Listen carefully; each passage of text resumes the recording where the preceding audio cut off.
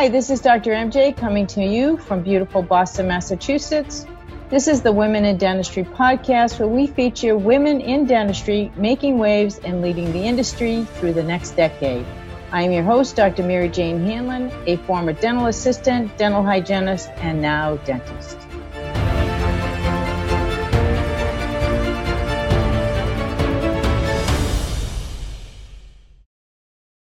I'm very pleased to introduce you today to Dr. Cathy Hung. Cathy is a native of Taipei, Taiwan. At the tender age of 18 years old, she came to the United States to earn her Bachelor of Arts degree in psychology from the University of California at Berkeley and a Doctor of Dental Surgery at Columbia University. She went on for her oral and maxillofacial surgery, completing her residency at the Lincoln Medical and Mental Health Center in Bronx, New York. She's board certified and quite recently has just finished participating in the American Dental Association Institute for Diversity and Leadership program. Dr. Hung is well known for her latest book on cultural competency, Pulling Wisdom. It is now my pleasure to bring you to my interview with Dr. Cathy Hung. I am so excited to have you on the show, Cathy. I know that our audience has seen a lot of you the last month or so because of the publication of your book. So really excited about hearing your story and how you got into dentistry and the path that you've led to get to this point. So please just go ahead and start with how you got into dentistry. MJ, it's a real honor to be here today and to talk to women, young women especially, about my journey. And I came here in 1991 as a foreign student. I was on a F1 visa, and I'm originally from Taipei, Taiwan. And so ethnicity-wise, I am Chinese, but nationality-wise, I was Taiwanese, and now I am a U.S. citizen. So I came here knowing that I would be doing some type of professional career, and especially I was more inclined to healthcare, maybe considering more towards medical school. But very long story short, during my last year of college, I realized that there were some technical difficulties as a foreign student to get into medical school, and I was considering different type of healthcare profession that I can utilize my hands. So dentistry came first, and I was fortunate to have some very smart friends ahead of me who were giving me advice. I was here alone. My parents were back home. So I sort of resort to a lot of the friends who had been living here with their parents for advice, and I applied for dental school. I literally just went to a library and got a big college book and check and send out applications on my own. So I got into Columbia for dental school, and during dental school, I didn't actually came to New York City, have no idea where Columbia was. It was a snowy day, and I just fell in love with the pizza. I think I had some Italian food in the New York City. I said, this is great, I'm moving here. So I had no idea what dental school was really about, but during my rotation, during the third year or fourth year, I discovered my passion with surgery. And at that time, the most bread and butter procedure was extractions, and I found that fascinating. I was going to be a pediatrician, but I found that I was more inclined towards surgery, and therefore I applied and did my due diligence and spent my summertime and spring break in hospitals trying to take out as many teeth as possible instead of going home to visit. So I applied and I was able to match. There's a little bit of luck involved with the matching process, of course, as you know, but that time, I just kind of went for what I love. I didn't really apply to any GPR. In retrospect, it's really risky and kind of gutsy on my part, because had I not matched any program, I had to go home. So I matched a 4-year residency in the Bronx, and it's a level 1 trauma center. And so the guys, I was the second female ever finish my residency training program in the training program history. And so 2 weeks before I started as an intern, the boys were saying, maybe you should, join us to just take the call and stay overnight in the hospital. So they were bringing me to the rounds to the floor to see the patient. I remember the very first patient I saw was a peri-orbital abscess. So the person was having a bad tooth, and the bacteria travel up to the maxillary sinus, and they're causing abscess of the orbits. And we were draining out from his eye socket. I was like, oh, did I get myself into something crazy? But, I went through the 4 years, did a lot of fractures during that time. And then I feel very pumped. It was difficult. Of course, that was an understatement. There was just a lot of nights of staying in the hospital, treating trauma, lacerations, fractures. But at the end of it, I didn't regret my choices. I think that I made a good career out of it. I always knew that I wanted to be in a private practice rather than a hospital-based surgeon. And that's definitely a personal choice that I made. I knew that I wanted to have family. So after my surgical residency in New York, I moved to New Jersey, got married and have kids, and I have 2 boys. One is going to high school this year. The other one is in middle school. So, I feel like this really long journey just kind of put me on different paths and perspectives, and I was kind of learning and exploring a lot. One of the biggest reasons of writing this book, Pulling Wisdom, was really coming from me taking care of my really ill father, now passed. He passed from prostate cancer. I helped to take care of him for about 12 years before he passed. We were traveling to Sloan Kettering in New York at least once a month for that duration of time. And my father, he's a former GE executive. He's a self-made person. He taught himself English. And, he was really good at what he did. He has a chemical engineering background, and he had an executive position with GE Plastics.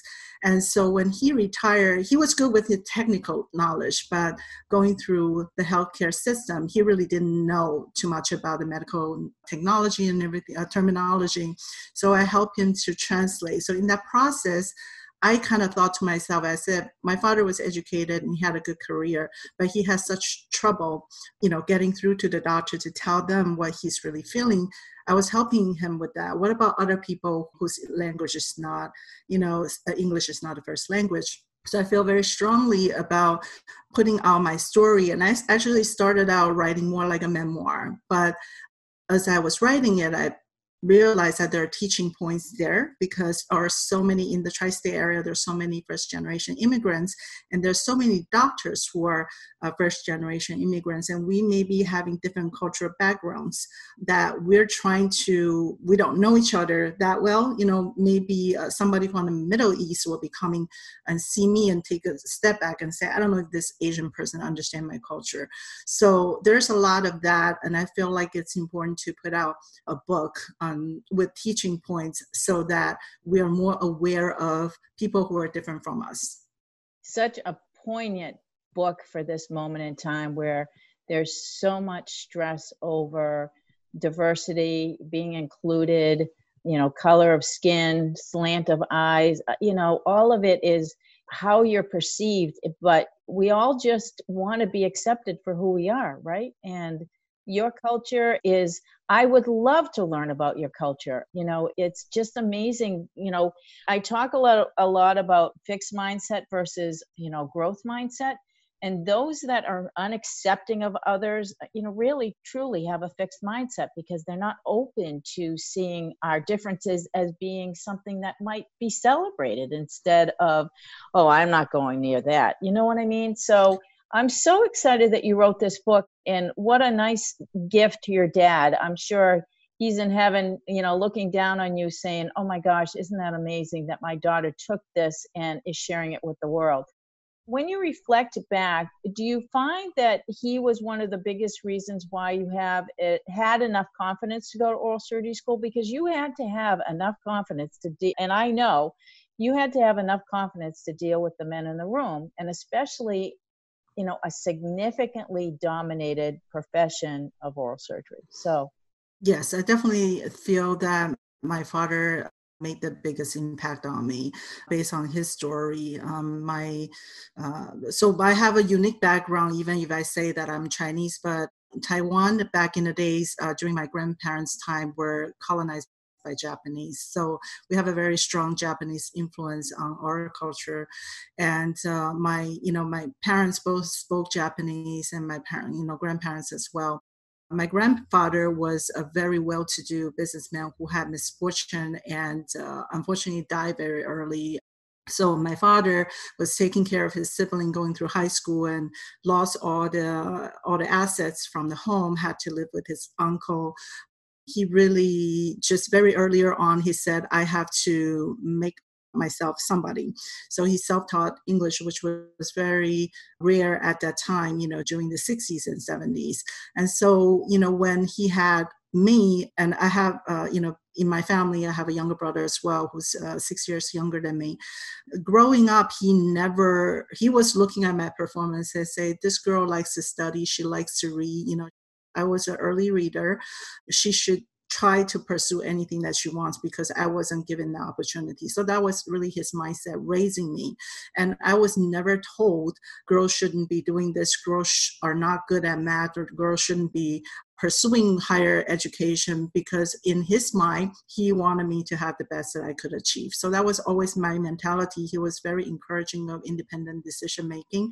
He was the person who told me, never rely on any man. You need to be financially independent, get a good education, go to good schools. I will be fully supportive of you. And so I feel very fortunate, that coming to America was always part of the plan, because he was working for an American company and he wanted me to have more opportunities for whatever I wanted to do. He never told me you shouldn't be this or shouldn't be that. You should pick a certain major. I always the one making the decision. I pretty much just make a phone call home and say, Dad, I've gone to this school. He said, go ahead, pursue whatever you want to pursue and fulfill your dream. So, when I got into dental school and then decided to do oral surgery, he never was telling me, you're going to be too old, you're not going to find any husband. There was never anything like that coming from him. He was always say, go ahead, and just keep pushing, go to the highest, reach the star. So I really thank him for giving me that opportunity, this mentality, which is also what I'm trying to teach my children as well. I told my kids, I said, I'm not going to tell you you have to be a lawyer or you have to be an engineer. Do whatever that your heart calls for, but be the best of it if you can. So I've been always very self-motivated because of that. And I knew that he worked hard. He was always traveling somewhere and making business trips. And I saw that. I said, I'm going to try to be the same. I'm going to try very hard, work very hard to fulfill my dream. So in my dictionary or his dictionary, there was no such thing as I'm not self-limiting myself. I'm going to try I said a year ago, I was telling myself, I think I'm ready to write a book, because when he passed away, I knew that I wanted to write a book, but I wasn't emotionally ready. And when I knew that I was emotionally ready, I told myself, I have to tell my story because I'm ready now. And did I know how to start? Not really, but I started looking into it. Didn't know anything about publishing business, book business or anything like that. But I started writing and I started looking into it. And a year, later, I was very glad that I have this book in my hand. To me, it means a lot more so than I want to be an author. I always wanted to be an author, but I thought I would be writing in Chinese, to write something that's English and maybe perhaps, and again, when I was writing the book, I was kind of set on writing a memoir. So how it became more of a cultural competency or diversity and inclusion, I never thought that today this is the environment, the atmosphere, that we're looking at. I never knew, a year later that all this racial topic becomes such a hot topic. I just thought to tell my story, that's all. So again, I feel very fortunate that, if I have a voice to tell my story, if there are some relatable points that people can take back to them, their practice, or maybe even their personal life, regardless who you are, you can be a dentist, you can be a hygienist, can be an assistant. Maybe there's something there that everybody can benefit from. Wow. That's an amazing story. Just amazing. So you and I share one more thing together. My father also lost his father at a very young age, 13, and had to be the sole supporter of his siblings and mother. And he, from a very young age, said all of his girls were going to go to college. And where all of us didn't go to college, we all have a profession. So we all were trained in something. And I am so thankful to him to this day. And believe it or not, my mom's dad also died, not until she was in her 20s, but still also died at a very young age, leaving my grandmother alone. So I think that on both sides of my family, it was truly important to them to make sure that their girls were able to stand on their feet and not, I know it doesn't seem realistic in this day and age that young women don't even think about that. Of course, they're going to go to college or go to dental school, but it truly was just 40 years ago that when we were growing up, and I know you're probably much younger than I am, but in the last 40 to 50 years that it's changed significantly for women, and where I still think that we have had a lot of growth. There's still a lot of stagnation. There's still bias out there. There's still, and I wonder, in your, working with, even through your residency program and now as a private practitioner, have you experienced, either patients or your colleagues having bias against you because you're female? Yeah, absolutely. This is on different levels. And since a residency, since I was the only female resident there, and I'm 5'3", so I'm physically smaller than most my male counterparts. That one of perpetual question was always, oh, you look so young, have you done this before? And this actually prompted me to, when I was approached by ADA earlier in the year, prompt me to write an article that's titled, You Look Too Young to Be a Dentist. That was pretty much all my life and half of my career. Even now, sometimes I get that. 47 years old, so I always look younger than my actual age. But during the residency was especially difficult just because I was the only female resident there. I think that there, in my article, I have shown some strategies that will help younger women to establish their authority. I'm actually more of a serious person rather than joking. I mean, I will use my humor and everything, but I actually tend not to say, oh, you're the first patient that I see. I actually want to be more serious and have them take me more seriously and show them my credentials by displaying my diplomas and things like that. And it's funny because 2 weeks ago, I was cleaning out some of the older materials and I have floppy disk. I'm sure you do too. So I just decided to, converted them, actually transport them onto my desktop. I have a relatively new desktop. And I found this document where I wrote a letter. This was in 2003 during my last third year. I was a third-year resident in the oral surgery program.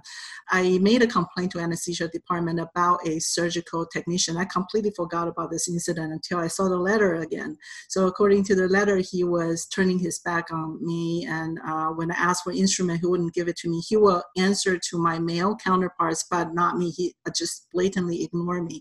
So I made a complaint about that and quoted what he said. And he, quote unquote, said, you'll have to wait your turn until you're a chief resident before I give you anything. And so, it just kind of reminded me. And when I saw that letter 2 weeks ago, I wasn't upset, but it just kind of reminded me it's an affirmation for me to be doing what I'm doing, because this is still happening. I'm sure it's still happening in corners of different programs where females are told they're not good enough. They're not being perceived as smart enough. And so I feel like it's really important for me to, when I saw that letter, I saved it. And I said, this is a reminder to me that I should be continue to encourage women to go into surgery and not be fearful. Things are much better now. There are still many challenges, but I think that fast forward 20 years, there are more female role models. There are more female surgeons out there that you can say, compared to, like you mentioned, maybe 30 or 40 years ago, things were much worse. But I think that, we are in a better light right now, though we still have a lot more work to do. So that was an interesting incident. Yeah. I couldn't agree more. I think that, sadly though, Cathy, that it is still occurring today because I had a recent conversation just about a year ago with one of my graduates who was in an oral surgery program, and she was being put through unbelievable torture, but in her first year and second year. And I will say that it was so disheartening for me to understand that that's still occurring. And still happening, because quite honestly, why? Men should know better at this point. But, I think there's that tension with, I wonder how much the imposter syndrome really affects men and women. And I would love to at least investigate that, or do some research on that at some point, because people don't lash out at you if they have confidence, right? They respect you and they respect your opinions. And if they, like I shared earlier, when you have a growth mindset, you actually are open to having more conversations about things that you might be uncomfortable with, but you can understand the other side. And so what allows this to happen is got to be some experiences that we've had at our upbringing.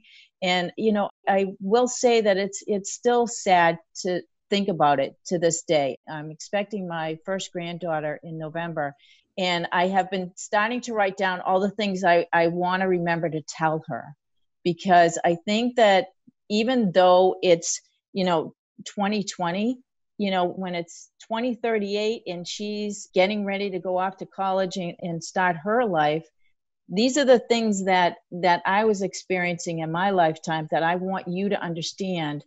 If they're still the same, you have to do these things, Yes, absolutely. I feel that that 80-year article that I wrote, after the article actually got a lot of messages sent to me via social media or emails, and people are reaching out to me because they feel like they could relate to that. I think that maybe, everybody has been told, too many people have been told that you look too young, you're too this, you're too that.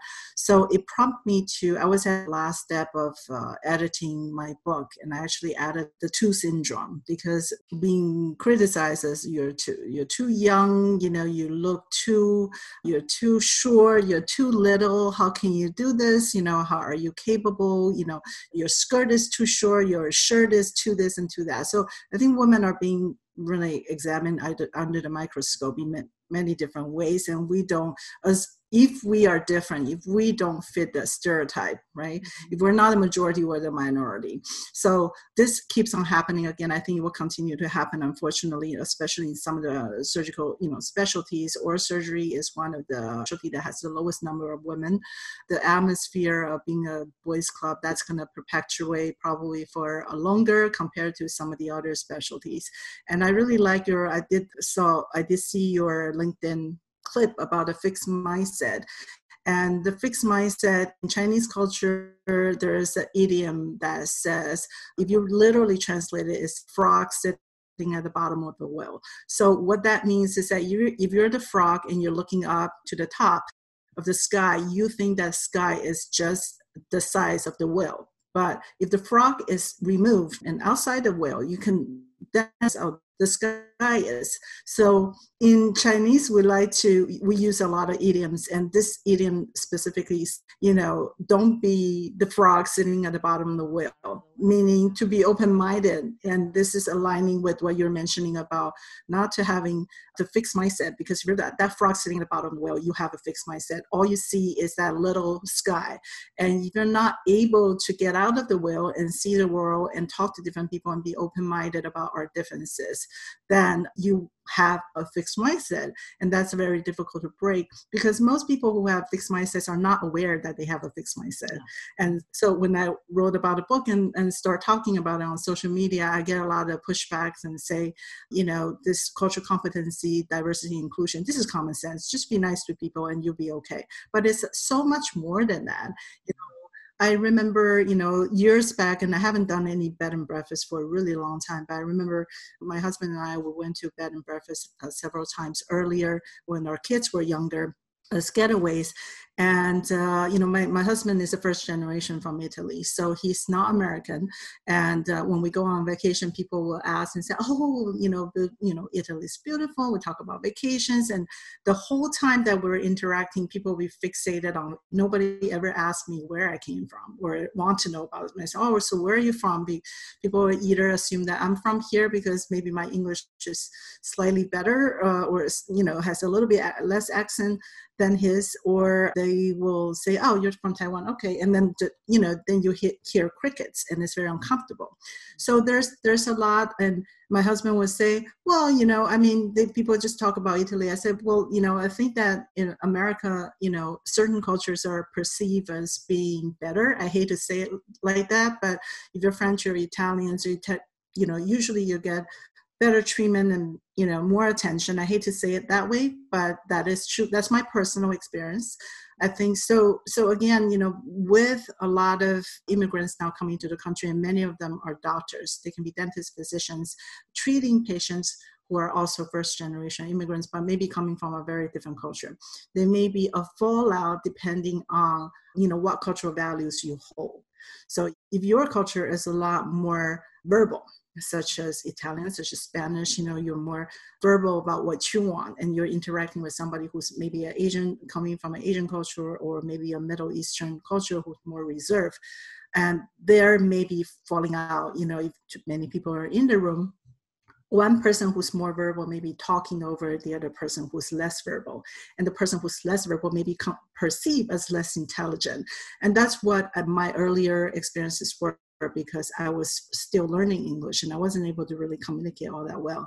But I was a really good communicator in Chinese, and I felt like my limbs were cut off. I feel like I was muted. And I mentioned that in my book, that I feel like a muted alien because I wasn't a US citizen. I couldn't speak English all that well. So I was being talked over a lot, but I understood it. So in my head, I said, how can I improve myself to a point where I can communicate better so people really understand who I am and what I am, and not to assume a stereotype of, oh, you're Asian female, so you must be demure, you must be passive. And there was a lot of things being assumed about my origin.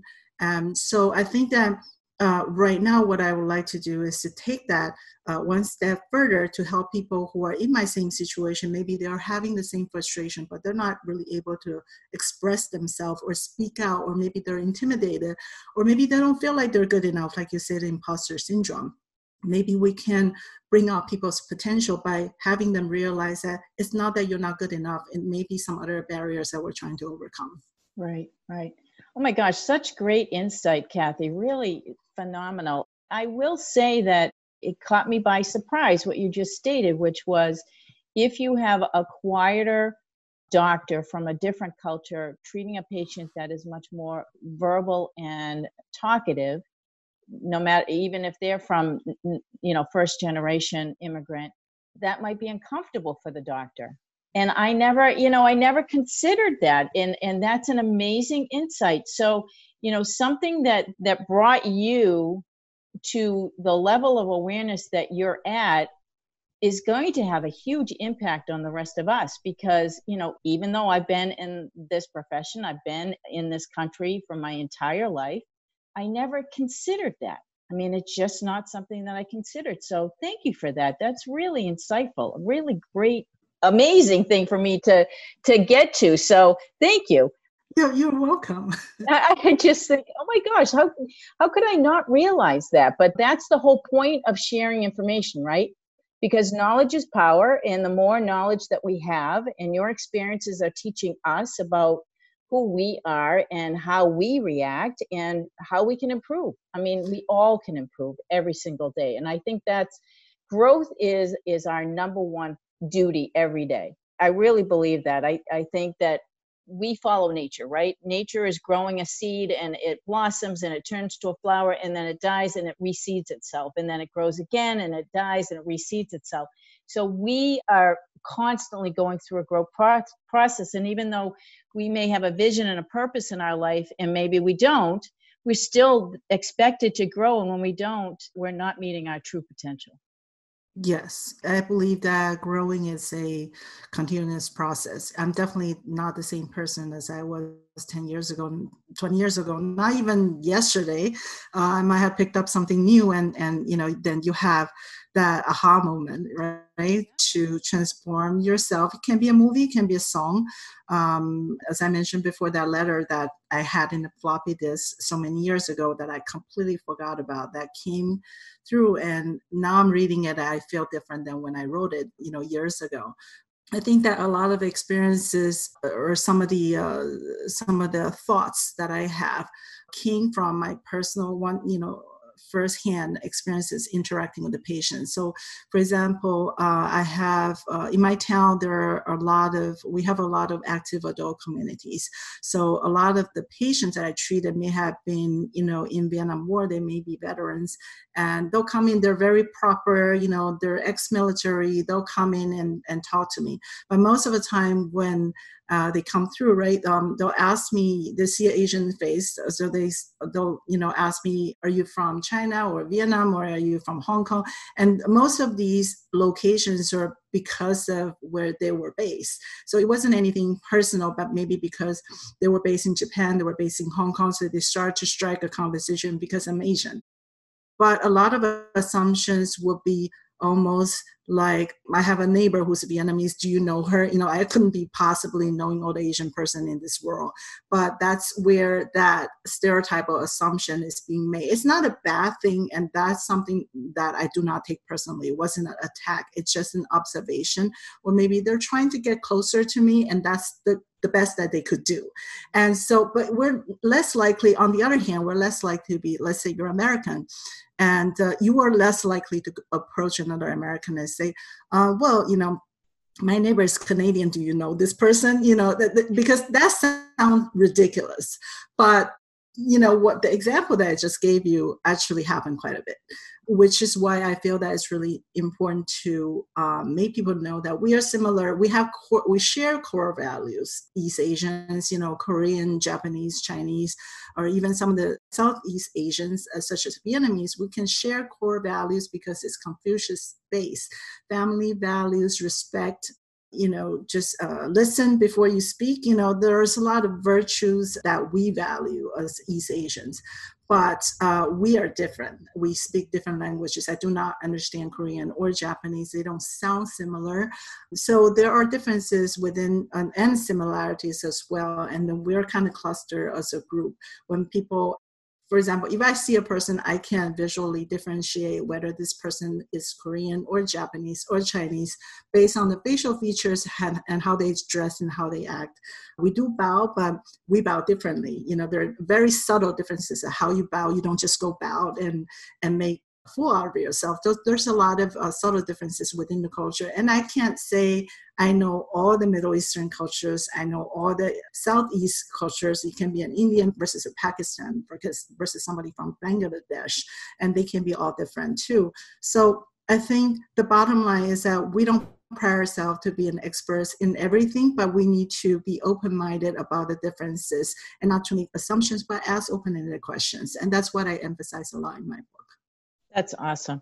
So I'm going to shift a little bit, if you don't mind, because we're coming to, the end of the recording at some point. But I have some great questions that I'd love to ask you, because I think your insight is pretty amazing. And I just want to hear some of your responses. What is the single best piece of advice that you have ever received? I mentioned it earlier in the recording. That was from my father to say to be financially independent and not try to rely on any man. I think the independence thinking was what carried me through all these years. So that was my single best piece of advice. That's awesome. Any obstacles that you have overcome in your lifetime that you're really proud of?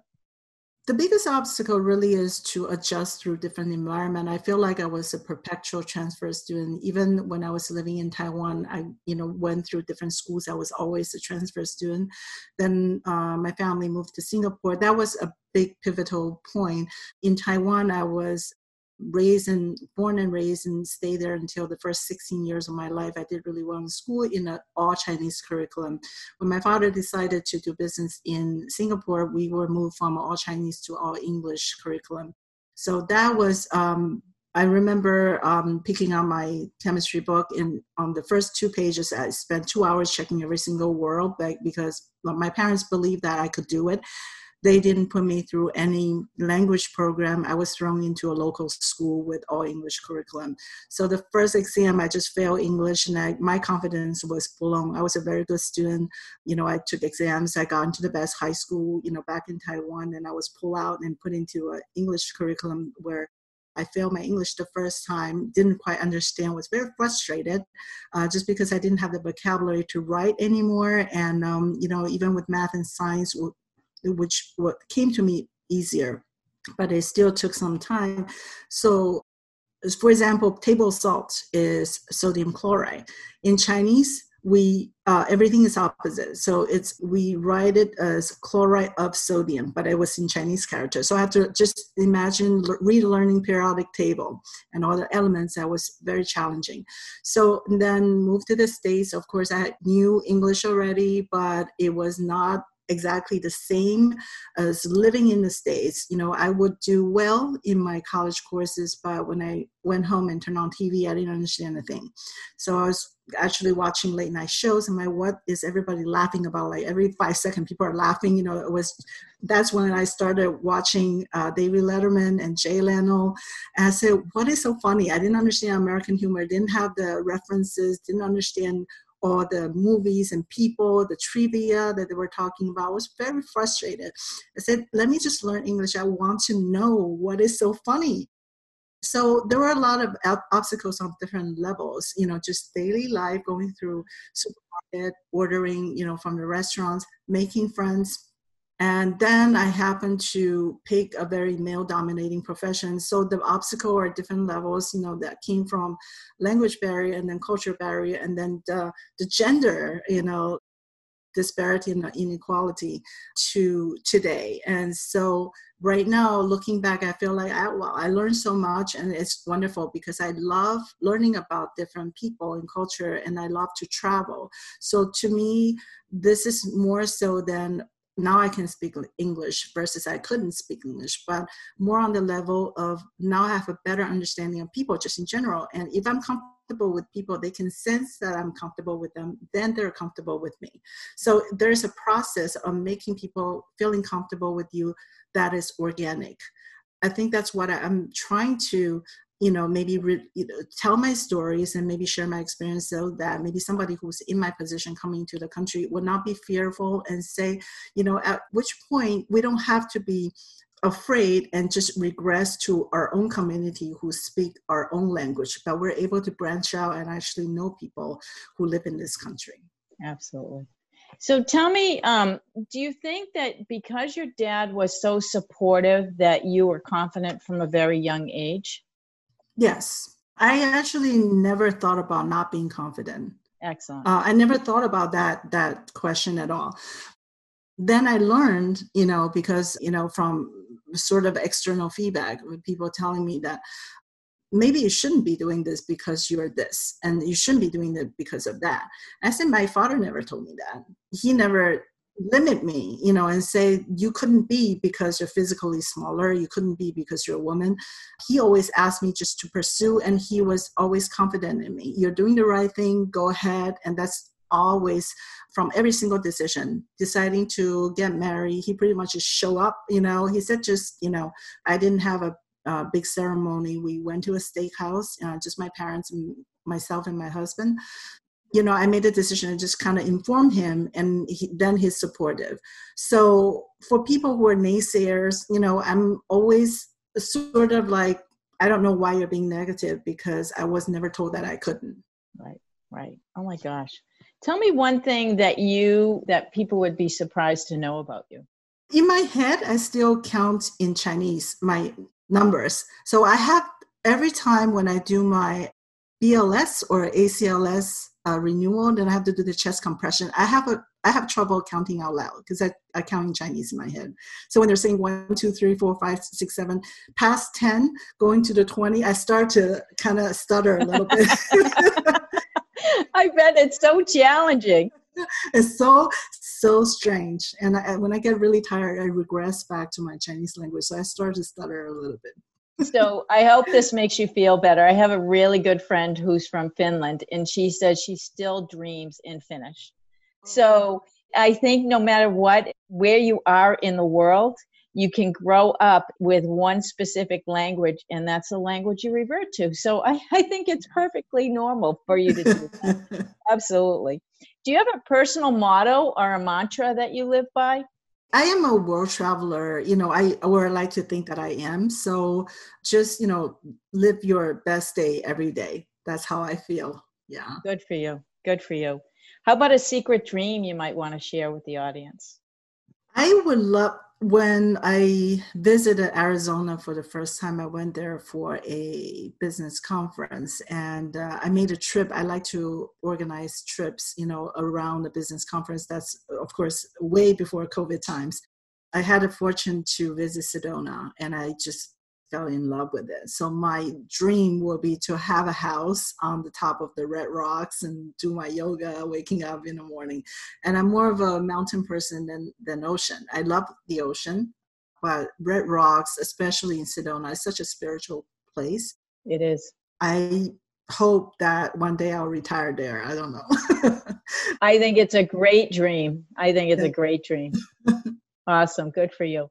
I have thoroughly enjoyed getting to know you a little bit better. I sure hope at some point when COVID passes that our paths will cross and that we get to spend some more time together, Cathy, because I could think of 1,000,001 things that I could ask you right now about things in your life and things about the book. And I certainly am going to suggest, I've just established with the past president of Massachusetts Dental Society, the Diversity and Inclusion Task Force. And I'm going to suggest that we read that book. You know Janice Moriarty, I think. Yes. So Janice and I are working on that together. And, what a great book for us all to read together as a group. I think that's going to be number one on my list. Thank you. Thank you so much for your invitation. I certainly hope that you will enjoy my stories. A lot of it is personal to me. And I think that's when, people can relate to most are the personal stories. So I thank you again for inviting me. This has been a great, just really enjoyable talk. We can talk about the same thing in a coffee shop. All right. Awesome. Thank you, Cathy. Thank you so much for listening to the Women in Dentistry podcast with Dr. MJ Hanlon. If you like our show and want to know more about us, check out our website, thewomenindentistry.com, or please leave us a review on iTunes. Join us for our next episode as we bring you another amazing woman leading the way for the next generation.